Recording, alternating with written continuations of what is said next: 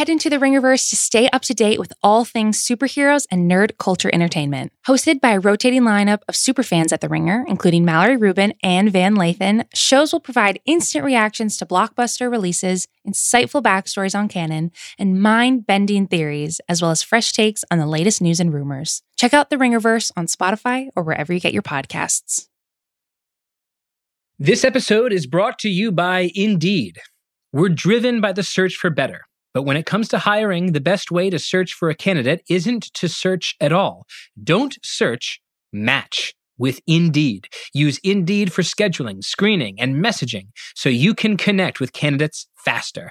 And listeners of this show will get a $75 sponsored job credit to get your jobs more visibly listed at Indeed.com/plane.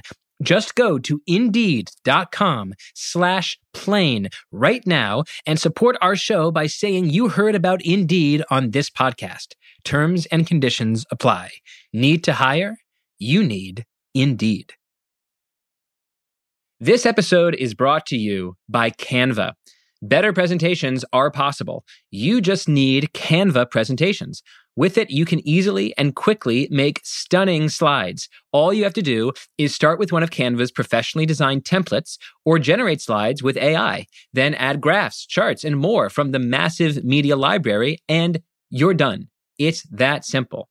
I always think that the best use of AI in work is it does the thing that you naturally aren't very good at. And personally, one thing I'm really terrible at is making visual presentations. I'm not very visually inclined. I'm not good at picking out, photographs or abstract conceptual images to go with ideas I'm trying to put forward in presentations. So it's kind of nice to have an AI-powered tool that can help me make these presentations in literally seconds. Nail your next work presentation with Canva presentations at canva.com, designed for work. Today is Media Gossip Day on the Plain English podcast. Kevin Roose of the New York Times is back to talk to us the latest showdown in the crypto world, Facebook's big wipeout. But first, the story that has dominated my world, my Twitter timeline, my sliver of the internet, Joe Rogan. Joe Rogan hosts an immensely popular podcast that is broadcast exclusively on Spotify.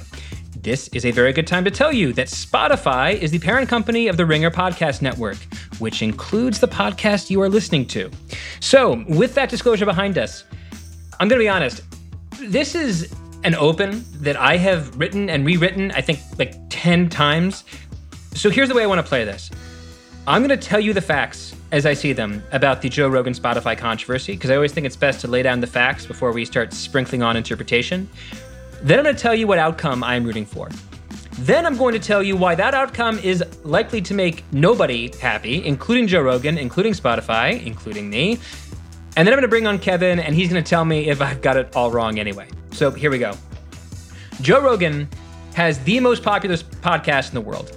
If you don't listen to the podcast, I would describe it as all over the place. Delightfully, sometimes offensively, sometimes extremely wrongly, all over the place. In 2020, Spotify, hello again, corporate overlords, knew that it needed exclusive content to differentiate itself from all the other streaming music platforms out there.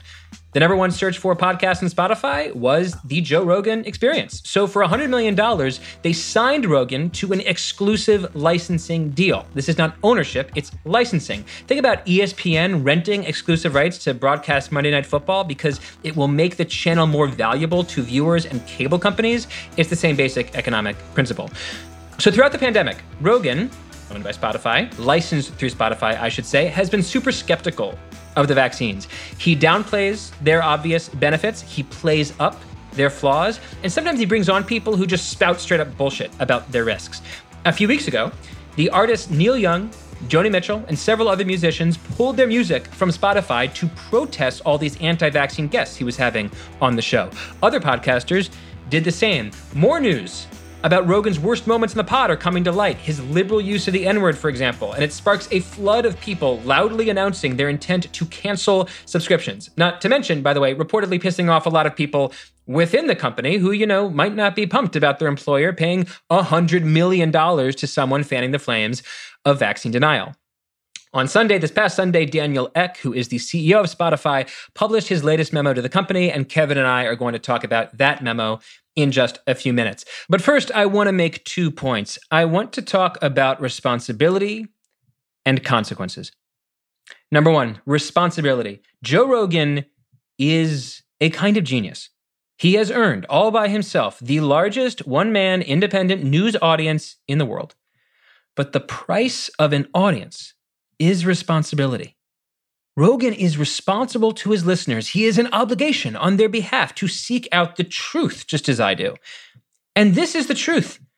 At this moment, unvaccinated Americans are dying at a rate 20 to 80 times higher than the boosted. A person as curious as Joe Rogan should be awfully friggin' curious why his guests keep saying the vaccine doesn't work, just as unvaccinated Americans are dying of COVID 70 times more than the boosted. But number two is consequences. It's very easy for people like me to be angry at the worst things Joe Rogan has ever said, because there are a lot of things that can arouse that particular emotion. But at some point, people like me spending their time spelunking for the worst recorded moment in Rogan history need to ask themselves the following question. What do we want? What is the outcome that we're rooting for? I'll go first. I just want more people vaccinated. That's my North Star. And if liberals succeed in kicking Joe Rogan off Spotify, what's going to happen is something like this. Rogan, unbound, pissed off, becomes a louder, more contrarian version of himself with a bigger audience. Rogan remaining on Spotify within a publicly accountable company whose leadership is clearly at least somewhat sensitive to critique and is willing to impress those criticisms on Rogan. That is our best case scenario. That is the best case scenario for people like me who want Rogan nudged toward responsibility. Because this is the bottom line of fame.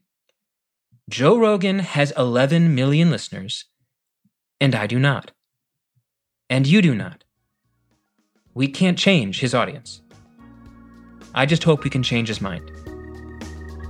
I'm Derek Thompson. This is Plain English.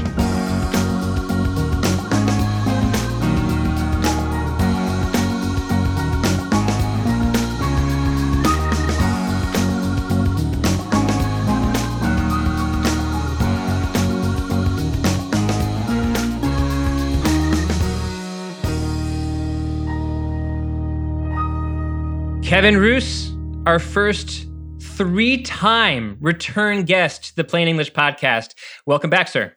Wow, I feel like I should have a special equity in the show or something like that at this point. I mean, it's basically our show. Yeah, we're going to send you some merch, some Plain English hats and T-shirts. Expect that in the mail very, very soon. Let's jump right into the news. I want to start with the latest chapter of the Joe Rogan Spotify saga. Daniel Ek, CEO of Spotify, which again owns the Ringer Podcast Network, sent a memo to his staff on Sunday. And he called Joe Rogan's comments, including his use of the N-word, incredibly harmful. He said he strongly condemns what Joe Rogan has said. He said he had conversations with Rogan and his team about the content of the show, but also said, quote, "I do not believe that silencing Joe is the answer and that canceling voices is a slippery slope." He announced he's committing $100 million for historically marginalized voices on the audio platform. And as I say these words to you now, Kevin, my timeline is still melting down with new Joe Rogan news, including the fact that Donald Trump's new media firm has offered Rogan $100 million to jump to their somewhat make-believe platform. So taking all of this in and synthesizing it incredibly efficiently, Kevin, what did you make of Daniel Ek's statement? Well, I think in general, I mean, we've watched enough of these kind of content moderation controversies over the years that I've sort of developed like a kind of framework for understanding them, like almost like anatomy of a cancellation. and I think, you know, from where I sit, like there are basically 3 stages to every content moderation backlash, controversy, etc. First, and I made sure they all start with the same letter because I know you love a good alliteration. Oh, I love a good alliteration. Thank you so much, Kevin. So the first stage is the splash. And that is, you know, we are past that stage. That is basically where something that someone high profile says on their YouTube channel or their podcast or their TV show sort of attracts an audience that is not their typical audience. So there's sort of a crossover moment. And I saw this most clearly a few years ago with PewDiePie, who's the big time YouTuber and kind of had a mini version of what's happening to Joe Rogan now. He says something, someone outside his audience, in this case, reporters, sort of notice, and it becomes a story. And that's sort of the crossover moment that we had with this Robert Malone episode of the Joe Rogan podcast that initially got the attention of Neil Young and Joni Mitchell and all these people who wrote in saying that he needed to do a better job of policing COVID misinformation. And let me just quickly stop you there just to elaborate there before you keep on going with the S's. Robert Malone is a self-described inventor of the mRNA vaccines. He did publish a paper in 1989 showing how RNA could be delivered into cells using lipids, tiny pieces of fat. The papers are important works, but he now is using his tiny station along the assembly line of progress for mRNA vaccines to give people a bunch of, frankly, totally bullshitty warnings about how the vaccines are going to kill you. That's Robert Malone. Please, Kevin, continue. Yes. So that's stage 1 is the splash. Stage 2 is the snowball. And we are firmly in snowball territory now. This is, Neil Young, Joni Mitchell, Brene Brown, all kinds of people. India Ari was the most recent one I saw who pulled her catalog off Spotify, or at least registered some displeasure with their decisions about Joe Rogan. And so I think, that's the stage we find ourselves in now. I think Daniel Ek is trying to basically get out of this without having to make a costly decision one way or the other. Mm-hmm. And so he's doing, I don't know if you remember a few years ago, Mark Zuckerberg was under a ton of pressure to do something about political speech on Facebook and politicians lying in posts and ads. And he went out and he sort of gave this big speech at Georgetown where he stood up on a podium and he said, I am a defender of free expression and we will not be policing the speech of politicians. The answer to bad speech is good speech, et cetera, et cetera. All the things that we see every time one of these controversies comes up from the CEO of the platform. And so I think in a lot of ways, this letter that came out over the weekend was kind of Daniel Ek's Georgetown speech. It was his attempt to say, here are our principles. We are going to stick to them. We are not going to back down, and we are not going to, deplatform one of our most popular voices. And that strategy works until it doesn't, because in many cases, what happens is from there, the snowball keeps rolling. The pressure keeps mounting. The board gets involved. There are advertisers that are objecting. Employees, including what we're seeing at Spotify now, is a lot of the discontent is being driven by employees. I mean, you notice Daniel Ek's letter was addressed to employees. Mm-hmm. So they have a lot of leverage and they're going to keep pressing, I imagine. And so then you have the third stage, the final stage of the content moderation controversy, which is the surrender. and this is the point at which things become so intolerable for the people or person in charge of the platform or the person who, in this case, Joe Rogan, that someone backs down. Mm-hmm. It becomes untenable to do anything other than sort of let one person fall by the wayside. So in this case, I think there are a couple options. One option is Joe Rogan surrenders. He basically says, look, I crossed the line. I need to dial it back. I will bring on more mainstream vaccine experts. I will make sure that everything on my show is fact-checked. I will make sure that I'm not disseminating incorrect information that could cause people to make bad decisions about this pandemic. Or Spotify backs down. They surrender. They say, you know what? It's not really this guy's very popular, but he's causing us so much damage that actually the cost of doing nothing is higher than the cost of just letting him out of his contract. They let him out. He goes back to YouTube and Apple and all the other places that he used to distribute his podcast, and Spotify moves on. So you have the splash, the snowball, and the surrender. There's aspects of this that I think are absolutely brilliant. There's actually aspects of it that I kind of disagree with, but let me build up to it. So first off, when I look at the Spotify announcement, the first thing that I thought when I saw it was this announcement is so Spotify. Spotify is big and successful because every musical genre in the world exists simultaneously within the same platform. And Daniel Ek's statement was kind of like an attempt to represent every single political agenda within the same platform. Like, there are certain choices that the company has to make. Do you condemn Joe Rogan, or do you stand by him? Well, this was a statement that kind of both condemned him and stood by him. Do you censor Joe Rogan, or do you not censor him? Well, again, there's a bit of cake and eating it too. They didn't censor him. They did not censor him, but they did speak to him, and he chose, by his own account, to remove more than 100 episodes of his own podcast. He chose self-censorship. Another question, is Spotify an editorial publisher of Joe Rogan, or are they not a publisher of Joe Rogan? Well, again, they're a neutral platform, okay, that also pays individual creators $100 million to license their work exclusively, okay, that also holds conversations with them in ways that causes the talent to delete several hundred hours of content. Like, that sounds kind of publishery. So, like, what I see when I think about Spotify is this, like, incredible, impossible tension that is made bare by the letter itself. A commitment to free speech and a commitment to being a neutral platform and a commitment to some kind of truth is just really difficult to hold in the air at the same time without slamming against each other. And right now, they're slamming against each other in a very snowball-y kind of way. But Kevin, as a media historian who has seen these things play out before, sometimes it's a Facebook Alex Jones situation where the person's kicked off the platform. But there are some cases, aren't there, where the star remains on the platform, where rather than the surrender, it's the forgetting. I don't know what the S synonym is, but it's the appeasement, the forgetting, the slow end of the controversy, where people complain, but then Dave Chappelle remains on Netflix and the media cycle moves on. Is it possible that that is the end of the Joe Rogan controversy? It is. Certainly that's what we saw with Netflix and Dave Chappelle. People were very mad for a couple of weeks, and then they seem to have moved on, and he's still on the platform. And they got out of that one without having to make any hard decisions that could cost them business or employee loyalty or anything like that.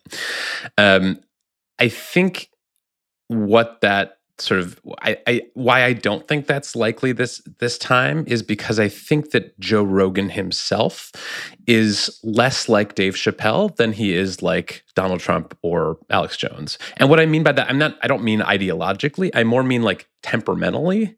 I think that Joe Rogan is someone who, and I've been listening to his show for a long time, and I have sort of watched him evolve from kind of this like everyman comedian into really a committed and bought in sort of culture war participant and general in the culture wars.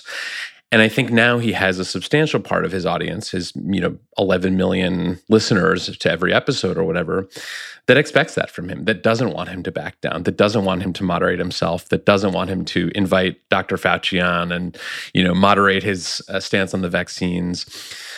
And so I think he will face enormous pressure from his own audience if he does moderate himself in the way that he would need to in order to sort of pacify the folks who are mad at him now. So I think they can hope that this sort of blows over for a while, but there's going to be a next time because this guy is, putting out hours and hours of podcasting every week. He's having, controversial guests on all the time. Somebody's going to say something, and then we will be right back here at phase one. The Netflix analogy is really interesting to me for two reasons. The first reason is an economic reason, and the second reason is more of a cultural personality reason. So first, we are in the position that we're in because of the media economics of companies like Spotify and Netflix. These are really similar companies with a very similar content challenge. Like when Spotify IPO'd, a lot of people were skeptical about its long-term value because the company didn't own any music. Like the music labels were paid a fixed share of the revenue that Spotify earned, and Spotify didn't have exclusive access to anything. So you could just switch to Apple Music and listen to the exact same stuff with a slightly different user experience. So Netflix had this problem over a decade ago. It was a buyer of all this content, but it did not own its own stuff. And the Netflix solution to this problem was to buy exclusive shows that were popular. And so Spotify essentially pursued the audio version of this strategy. Buy exclusive podcasts that are popular. What's the most popular or most searched for podcast in the world? It's Joe Rogan, at least I believe it is. Give him $100 million. They rent exclusivity rights to his podcast, kind of the same way that television channels rent sports rights. They like TNT or NBC doesn't buy the NFL or buy the NBA. They rent for a 9-year period the right to broadcast those games exclusively. That's kind of similar to how Spotify structured this deal. And now we're in this position where they bought his popularity, but they also essentially bought the migraines that come with his popularity. And that brings me to similarity number 2, which is that both Rogan and Chappelle are what I've come to think of as don't give a fuck populists or DGAF populists. There's this brand of very online, kind of centrist populist contrarian that is anti-PC, anti-GOP, anti-left, anti-woke, pro-do-your-own-thing, culturally libertarian, often rude, and it's a really, really popular mode of political commentary. So if you're Spotify or Netflix and you want people hooked onto your big platform, it makes sense to fish in this pond. But when you fish in this pond, what you pull out is not just a bunch of subscribers that are super happy to listen to or watch Rogan or Chappelle, but you pull out all that public relations nightmare that comes from the very first thing that you said. People who are not the Rogan Chappelle audience being exposed to their sometimes merely rude, sometimes worse than rude, anti-vax, anti-trans commentary, and it creates the public relations nightmare that we're in today. So just, I guess maybe one more question to you, because as I pull up this Spotify Netflix comparison, I think, well, why can't, if this matches beat for beat the Chappelle thing so closely, why don't Rogan's capitulations already, the fact that he's apologized, the fact he's taken down these episodes already, why doesn't that augur a resolution to this problem that is really, really similar to Netflix and Dave Chappelle? I think part of it is because the nature of what Joe Rogan and Dave Chappelle do is very different. I mean, Dave Chappelle might come out with one comedy special every year, right? So his sort of feedback loop of like, I said something, people got mad at me for saying something, so now I'm going to like show them that I don't bow to pressure by doubling down on the thing that I said that pissed them off in the first place. Like that happens like on a very slow time frame if you're Dave Chappelle, because you have to wait for like your next comedy special, and that could take months. And whereas like Joe Rogan can be out there every day if he wants to be, sort of inflaming this, prodding people who are in his audience to like take up sort of his cause. Like it's a much tighter feedback loop, and so I think he has much more, and he also like just spends a lot more time talking on a microphone than Dave Chappelle does. So I think, I mean, you could be right. It could blow over, and that seems like it is a likely sort of short-term scenario. But I think long-term, this just keeps coming back. And I was actually like, yeah, you called me a media historian, which I am not, but I did go back and I did do some reading the other day when all this was going on about Howard Stern. Mm-hmm. Who was essentially the Joe Rogan of the 90s. He had the most popular talk radio show in America by like leaps and bounds, hugely loyal audience, obviously like a shock jock, and had a penchant for kind of tweaking political correctness and like saying the thing that people didn't want him to say. And Howard Stern was like fined millions of dollars by the FCC. To be more specific, the stations that broadcast Howard Stern's show were fined millions of dollars by the FCC, because on radio, those are publicly owned airwaves, and we've sort of decided that like the government should establish some content guardrails. You can't curse, you can't, there are certain lines you can't cross on the radio. With podcasting, that all goes away. There is no FCC for podcasts, and I think that's arguably a good thing. But it does mean that those guardrails need to come from somewhere else. They're not going to come from the government fining the radio station, or Spotify in this case, millions of dollars for what Joe Rogan says.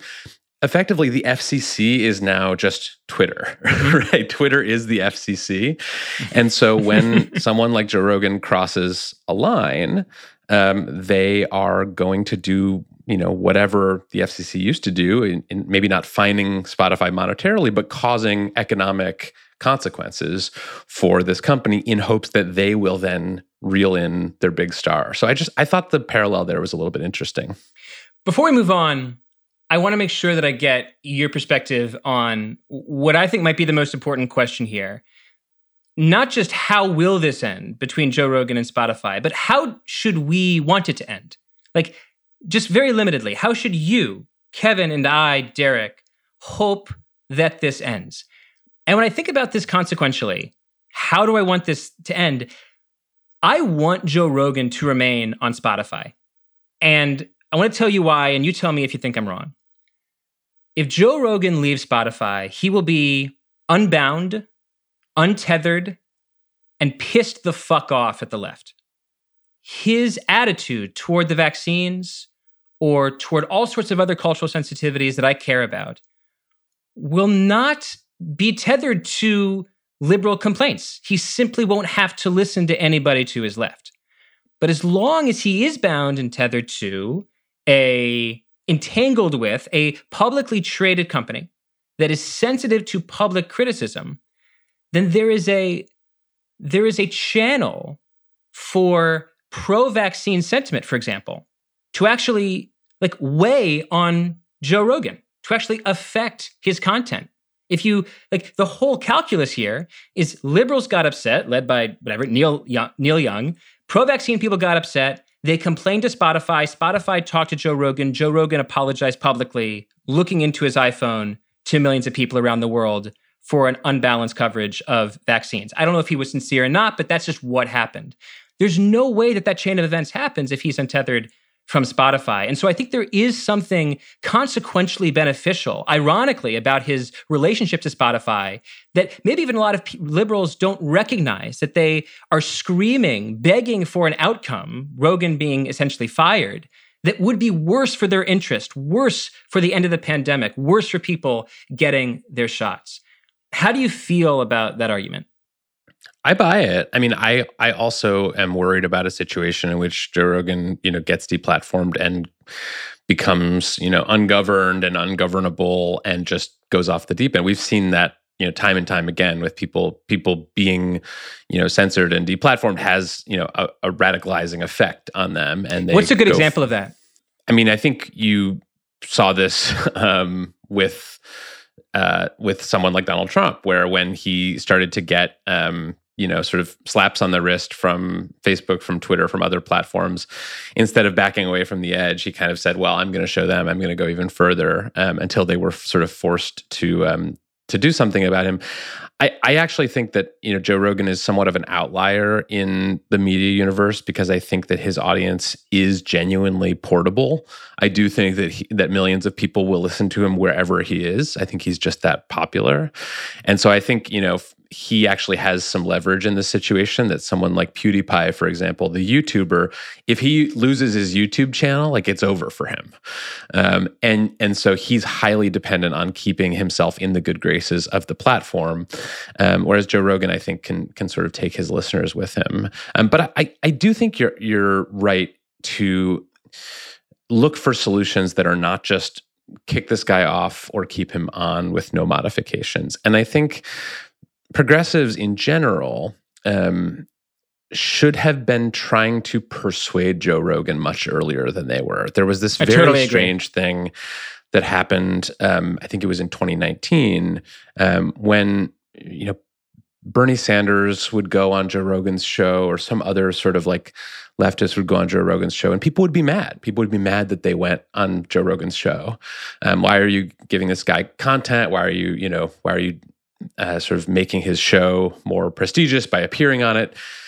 And I always thought that was such a strange argument. This is a guy who, it's not like your platform. He has the biggest platform in America.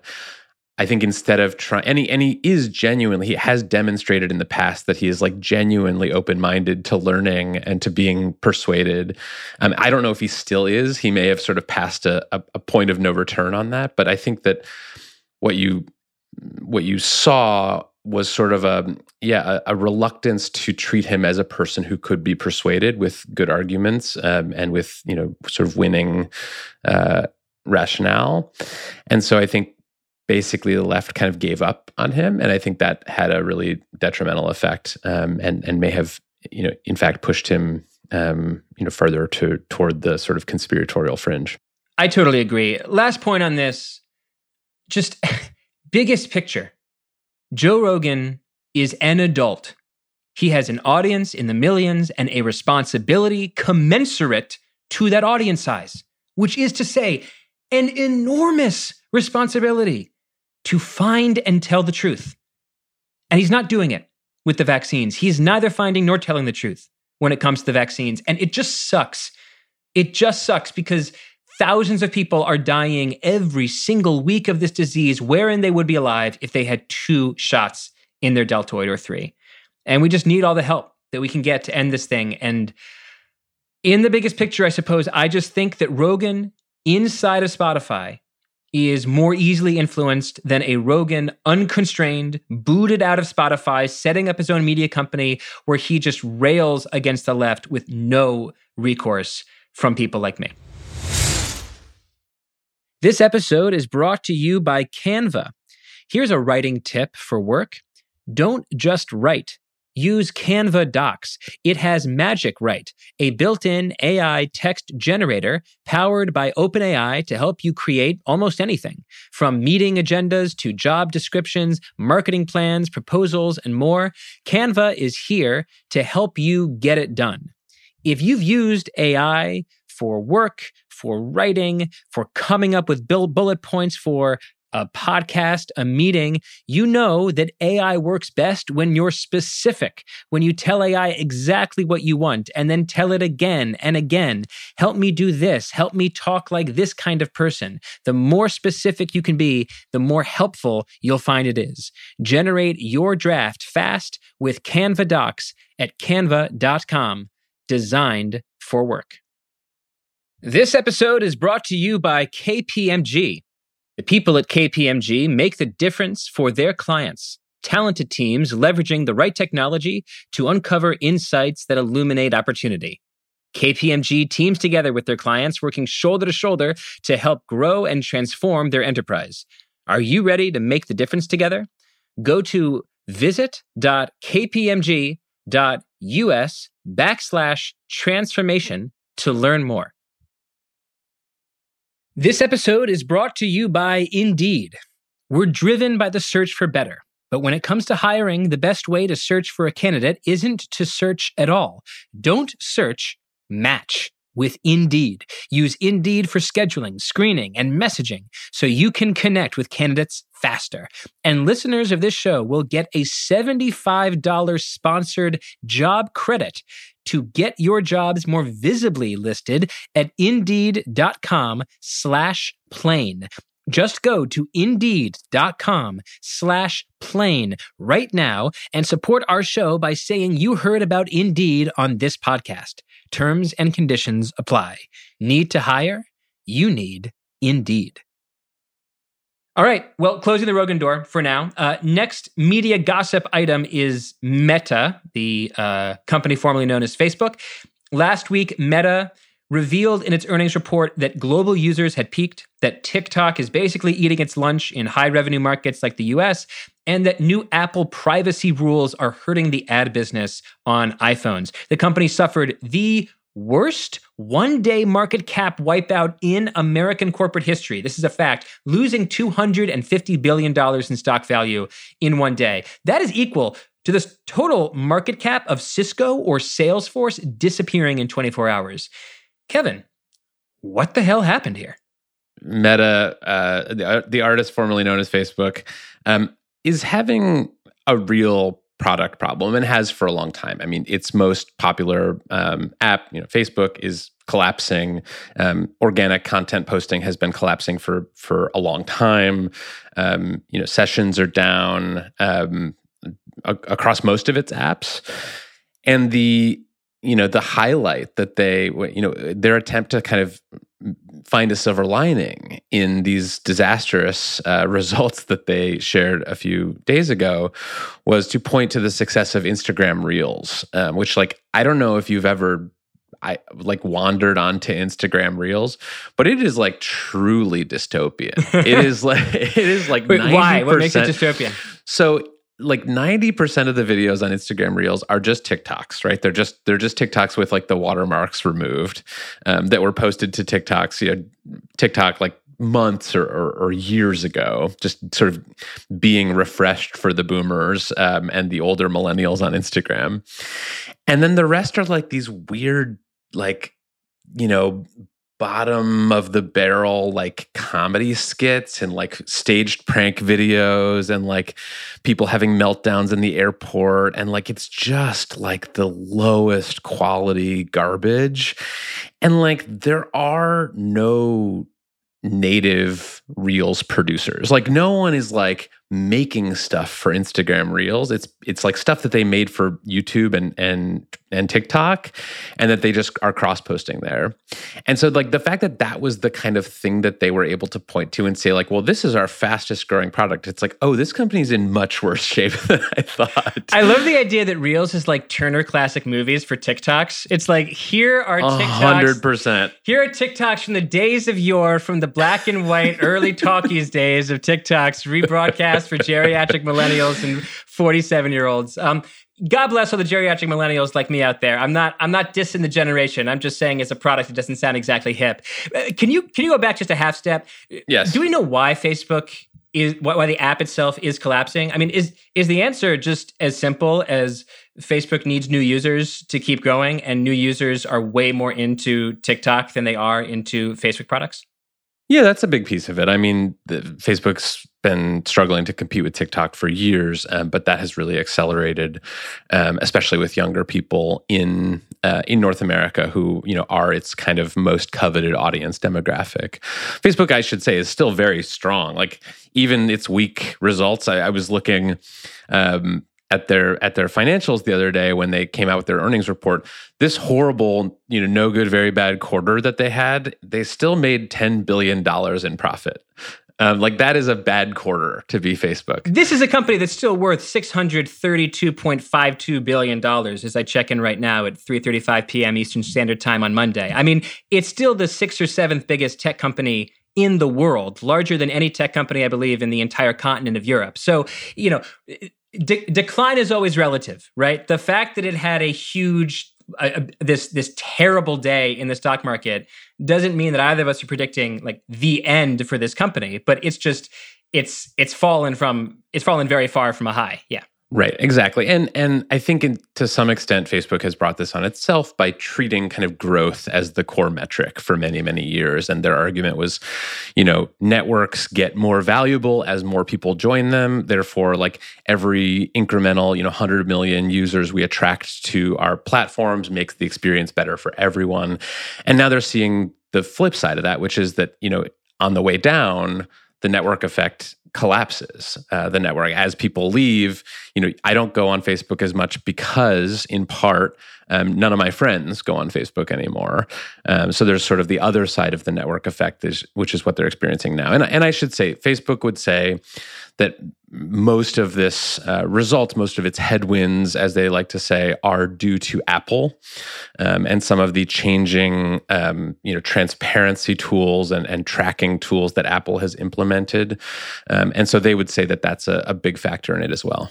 Right. Yeah. Just to unpack that a bit, Apple introduced something called App Tracking Transparency, otherwise known as ATT, not to be confused with AT&T. But basically, it's a privacy program that makes it a little bit harder for Facebook to track users and make money through direct response advertising.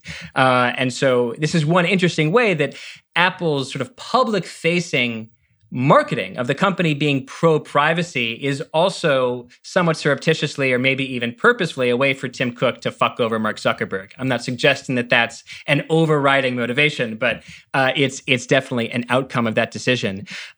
Is there anything else going on that's important that we should point to when looking at Facebook's headwinds? You've got user growth hitting a ceiling, the ATT changes that have made it harder for Facebook to advertise, especially on iPhones. You've got TikTok and Reels being essentially Turner Classic Movies for old TikToks. What about all the spending on the metaverse, in what Facebook calls reality labs, which is basically its R&D sector where it's trying to build out this next internet? Is it meaningful that the company is spending so much money on a metaverse that may or may not materialize, that it's hurting its profitability in the next few quarters? Absolutely. I mean, the numbers every time I see them for this metaverse push are shocking. I mean, they're spending billions and billions of dollars. They have something like 20,000 people working on AR and VR technologies at this point, which is like significantly larger than the entire employee base of the New York Times where I work. So they've got enormous teams working on this stuff. They're spending an inordinate amount of money developing it. And to me, like, that suggests that this is their only way out, that they see the metaverse as kind of the only sort of plausible way that they can maintain their dominance into the next era of computing.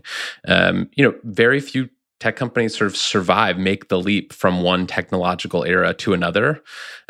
Cisco, Oracle, Sun Microsystems, IBM.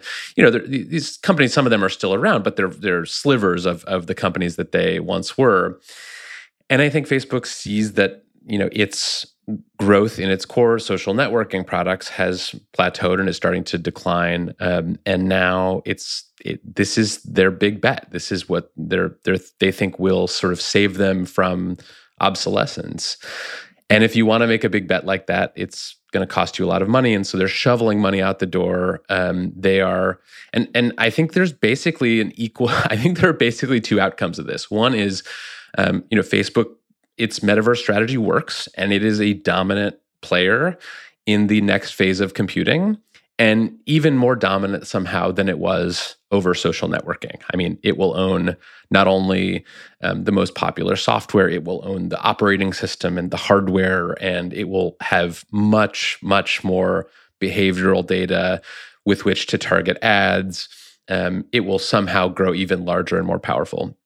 The other option is that this metaverse push just absolutely bankrupts them, like that they spend so much money on it that it just puts the company out of business. And I think that those things are basically equally likely. It's a 50-50 shot. The image that I have in my head, and it hasn't quite crystallized like this until you were just talking, but it's like, I'm imagining a city, let's call it San Francisco, that's like slowly being eaten away by climate change. Like a combination of the seas are rising and there's whipping winds and tornadoes constantly over the peninsula. The island itself is rich, but it's slowly being destroyed by these cosmic forces. And they're like, we're going to build a new San Francisco on the water, on the ocean. It's going to be a brand new city. We won't have the homeless problems. We won't have the NIMBY problems. We won't have any of the problems that San Francisco has. We're going to build this on the ocean.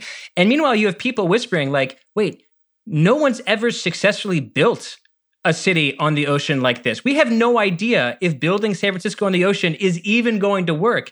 And so it's just this like fascinating utopian vision for building an entire new Facebook in this world, in this layer of reality, the metaverse, that may or may not exist in the future at all. If it works, they own the whole city. They've built San Francisco on the ocean. It's the new American utopia. But of course, there's just so little evidence from today, February 2022, that the metaverse is a real thing that people want. And I just find it fascinating. Like as a matter of corporate history, it's really, really difficult to find a business that is this successful and this big and this well-known and this important, publicly announcing that they're kind of scrapping the land on which they are currently building and trying to build this whole new city in the sky. It's really a fascinating experiment, even if you think there's a 50% chance that it ends in humiliation and bankruptcy. It's totally fascinating. And I think it is a direct result of Facebook's concentrated governance. I mean, most public companies, with Facebook's size and wealth, would face enormous pressure from shareholders and and to cut their costs, to trim the sales, to stop bleeding money in these far-fetched VR and AR projects, which is why the most sort of frequent sort of result of a company that has passed its peak technologically is that it just sort of bleeds out slowly. It's got this sort of terminal decline. It's sort of doing everything it can to conserve cash and do layoffs. And Facebook is basically saying, no, we are not it's almost like a patient with a terminal diagnosis, and the doctor says, you have 5 years to live unless you try this incredibly risky experimental procedure, which might just kill you on the operating table, or it might grant you another 40 years of life. And the patient, in this case, Facebook, is basically saying yeah, let's go for it. Let's try this super weird, dangerous experimental thing, because the alternative is becoming Friendster or MySpace, and we can't have that. And just like that, we're another Spotify podcast recommending alternative therapies. We're going to put in a disclosure at the top to make absolutely sure that Daniel doesn't end up having to write about this episode as well. Very last media gossip piece, Kevin, that I want you to comment on. There was a Blockbuster report in BuzzFeed News that revealed the names of the founders of the Bored Ape Yacht Club. That is the most expensive NFT collection in the world, a collection of simian ape avatars, essentially, that celebrities often buy for hundreds of thousands of dollars a piece. And the publication of these founders' names kicked off a big debate about this tension that exists between Web3's, NFT's promise of anonymity on the one hand, and the reality on the other hand, that the job of journalism and the media is often to report on powerful, rich, famous people, which in this case means revealing the names of the founders of an organization that probably wish to stay anonymous or pseudonymous. Kevin, what is most interesting to you about this story? Well, there's a lot to go over there. We could spend another entire hour talking about the Bored Ape Yacht Club and the pseudonymous founders who are, I guess, no longer pseudonymous. But basically, there was this report in BuzzFeed. Katie Natopoulos, reported on the real names of some of the founders of the Bored Ape Yacht Club, which is a very sort of well-known, well-established, and extremely wealthy sort of collective of NFT collectors who all own these little, monkey pictures. And, Jimmy Fallon's got one and Paris Hilton's got one. And it's become sort of a status symbol in the crypto world. And I think the interesting piece here, there are a couple. One is that I think the crypto world is just sort of struggling to adjust to the reality that its sort of emphasis on anonymity and the ability to kind of do transactions in a way that's anonymous has a limit, right? If you get wealthy enough, if you get influential enough, if you're trying to raise money from traditional investors, if celebrities are buying your projects, it no longer is really tenable to stay anonymous, to just be some, person with a username on the internet. And that's what happened in this case. I mean, this company was incorporated, this Yuga Labs, which is the sort of company that makes the Bored Ape Yacht Club, was trying to raise money from venture capital investors in a deal that would have valued it at $5 billion. And to do that, to raise money from institutional investors, you need to have a corporation, and that corporation needs to have filings and needs to have officers and needs to have people whose names are attached to the project. It has to kind of exist in the real world in a way that a lot of crypto projects don't want to. So I think we'll see this really interesting tension. There's a lot of really interesting stuff happening in the crypto world right now about anonymity and the sort of value and some of the drawbacks of being able to build, in some cases, $5 billion businesses without revealing who you are, which was never really something that we had pre-crypto. So it's a fascinating sort of inflection point for the crypto world as a whole. Yeah, I think what's so interesting is that some of the smarter people that I follow in the crypto community, they don't just want to build a whole new internet. They want to build a whole new country, a whole new reality, a whole new set of rules to govern human relations. I mean, if it sounds grandiose to put it like that, I am framing it less grandiosely than it's typically framed online. Like they are open advocates for using this technology to reform human relations. And one of the ways they want to reform humanity is to empower this kind of pseudonymous layer of reality, the pseudonymous internet, where people's identities are not as public as they are. But that's just not how journalism works. Jeff Berkovsky, deputy business editor at Los Angeles Times, made a really good point on Twitter where he said, look, the Bored Apes Yacht Club founders haven't done anything wrong, but, quote, journalists publish information about public figures who've done nothing wrong all the time if it's newsworthy. Think of a star athlete getting off-season surgery like they'd like to keep quiet, or a celebrity buying a big house. End quote. The point is, I think lots of people listening to this podcast who are familiar with the Ringer's other offerings are very familiar with the idea of an athlete trying to cover up a leg injury who ends up, getting reported that they did in fact sprain their ACL and they're having surgery in the offseason.